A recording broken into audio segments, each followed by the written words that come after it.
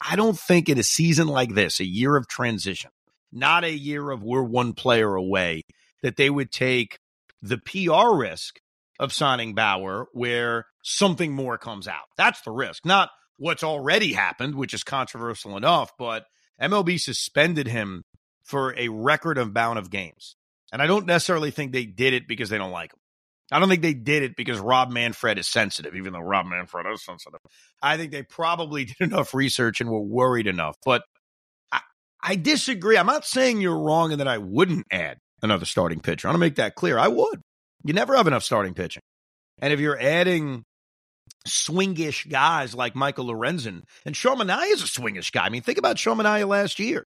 He made 10 starts. The rest of his season was coming out of the bullpen. So Manaea being an arm out of the bullpen could happen if you had enough starting pitching. So I'm not against it. I just don't know if I expect it, especially after they just invested, $30 million combined, essentially, between Luis Severino and now Sean Manaea. I wouldn't be against it. I don't know if I expect it.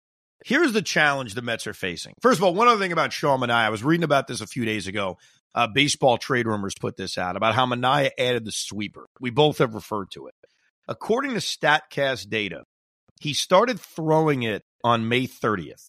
He threw it an equal amount of times to lefties and righties, and the results when he threw that pitch, which started in late May, were incredible. He got a swing and miss percentage of 35%. Opposing hitters hit 140 against him, and when batters made contact, the exit velocity was 82 miles an hour. So I get it. We're diving deep to rationalize, but I wouldn't say it's diving deep to rationalize. I would say it's diving deep to understand, because what you try to do in free agency and trades, we look at the past, because what else can we look at, right? We analyze what a guy did, but we really trying to predict what they're going to do next. Because good or bad, what Sean Manaea did last year, much like Blake Snell last year. Blake Snell won the Cy Young last year. A part of why I haven't been intrigued by him is not just analyzing the past, but it's projecting the future. So the reason why looking at the data on a new pitch Sean Manaea added is, hey, maybe, and this is, of course, the pipe dream we hope for, but you never know, it's baseball. The dream is Sean Manaea puts it all together. The dream is this pitch, this sweeper they added in late May, all of a sudden becomes a pitch that he's perfected, and Sean Manaea finishes 5th in the Cy Young voting. I mean, I know that may not be likely, but that's the hope. That's why I can never go into a baseball season, and you can yell at me for saying I'm too optimistic. It's not about being optimistic. It's about I've seen enough of baseball to know that every time you think you have it figured out, you get bit in the ass. Like, as negative as any of us have been as Met fans, did any of us think the Mets were going to be selling at the trade deadline this past year? None of us. Other than Frank the Tank, there is no Met fan that went into this season thinking it's going to be a disaster. And that's the beauty of baseball, because none of us are going to have the opposite expectations this year. None of us are going to pick the Mets to win the World Series. But you try to look at what's on this roster and say, well, how could it all come together? And one of the ways it could all come together is by analyzing this sweeper and thinking, oh, lefty, 32. He's had good years before. Maybe with the Mets pitching lab, he puts it all together. It's not a prediction. It's more of a hope. And it's more of kind of why you analyze these things, trying to think, okay, is there an upside to Sean Manaea that we're not seeing? Now, here's my concern, and this is a big one. Let's look at who the Mets are replacing.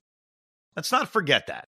So in the first half of last year, they got 19 starts out of Max Scherzer.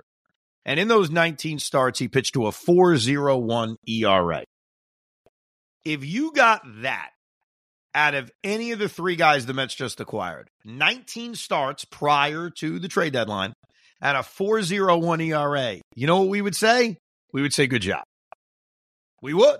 Would we not say that? Severino's a little bit different. Let me put him to the side because I think we have higher hopes for him. If I told you, Sean, I'm calling you Sean, Pete, and I don't mean Morash, I mean Manaea. I'm thinking about Manaea.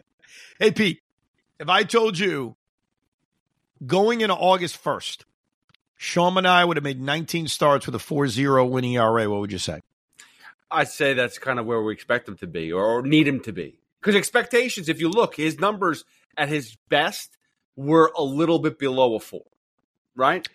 It depends, with him, it depends on the year. So last year's a tough year to look at because he only made 10 starts. So I prefer to look at just what he did in his starts and not what he did out of the bullpen. What he did in his starts, I'll give you the answers. In his 10 starts was pitch 46 innings to a 4.82 ERA, which is not great. I mean, it's less than 5 innings per start.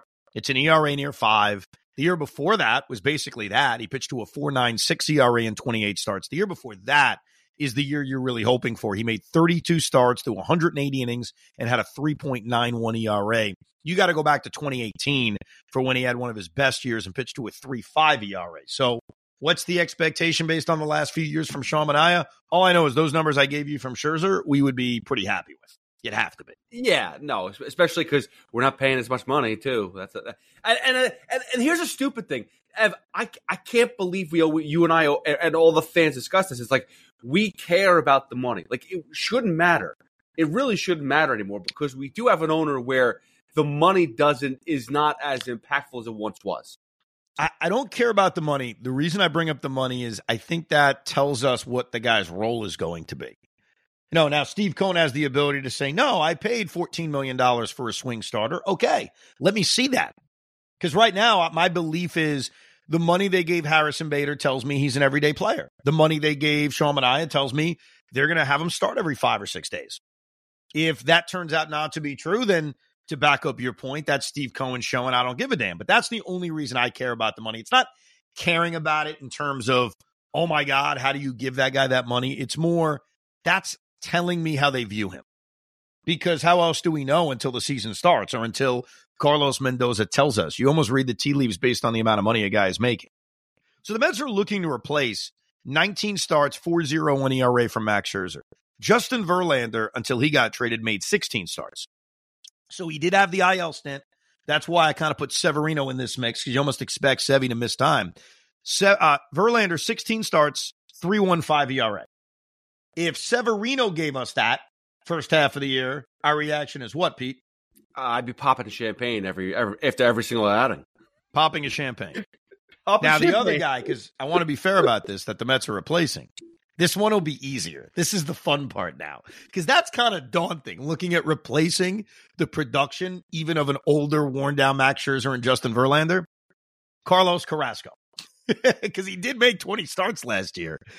20 starts, 90 innings, 6.80 ERA, which is just atrocious. So what I think the Mets may add is that while they may not get the top-end production that Verlander and Scherzer gave him in the first half of the year, hopefully none of the guys they acquired will give them the bottom-end production that Cookie took when he made his starts every 5 days. I got to be honest with you. I might be hoping that Severino's closer to the Carrasco numbers and Hauser's closer to the Verlander numbers. Because, Severino was somewhat close to that, too. What was his final tally last year?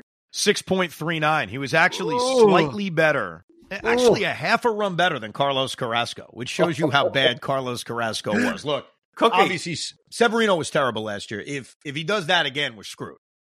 I don't know what to tell you. If he's pitching to a 6.5 ERA, just back the truck up. So the other replacement that we need to keep in mind, because I just mentioned first half Scherzer, first half Verlander, entire season Carlos Carrasco, is second half Peterson, McGill, and Budo. And I think it's intriguing to see, well, what did those guys do after they were added to the rotation? And again, those are the numbers I'm looking at. Not what McGill did in April, May, or June, or Peterson did in April, May, or June. I'm talking about they are now in the rotation. They're making the starts every day. They are replacing Verlander and Scherzer. How did they do? And I think the numbers will kind of surprise you because they're better than you think. David Peterson, 10 starts, 50 and 2/3 innings, which is actually pretty high considering his first few starts, he was only throwing 3 innings at a time. So he ended up averaging about 5 innings per start and pitched to a 3.73 ERA. Again, you get those numbers out of Adrian Hauser or Sean Manaea through 10 starts, you'd say very good. Be very happy with that, yes. Tyler McGill made 10 starts after the trade deadline through 54 innings. So again, right around 5 innings per start, and he pitched to a 4.16 ERA. Again, you're kind of hoping that these guys give you that. And then finally, Jose Buto's a smaller sample size. He pitched really well. It was only 5 starts. Granted, we got to keep that in mind. He only made 5 starts, 27 and a third innings, a 3.29 ERA. Believe it or not, and this is when the games sort of didn't matter, right? Last half of the season, the production they got in the 25 starts from Peterson, McGill, and Buto were pretty good.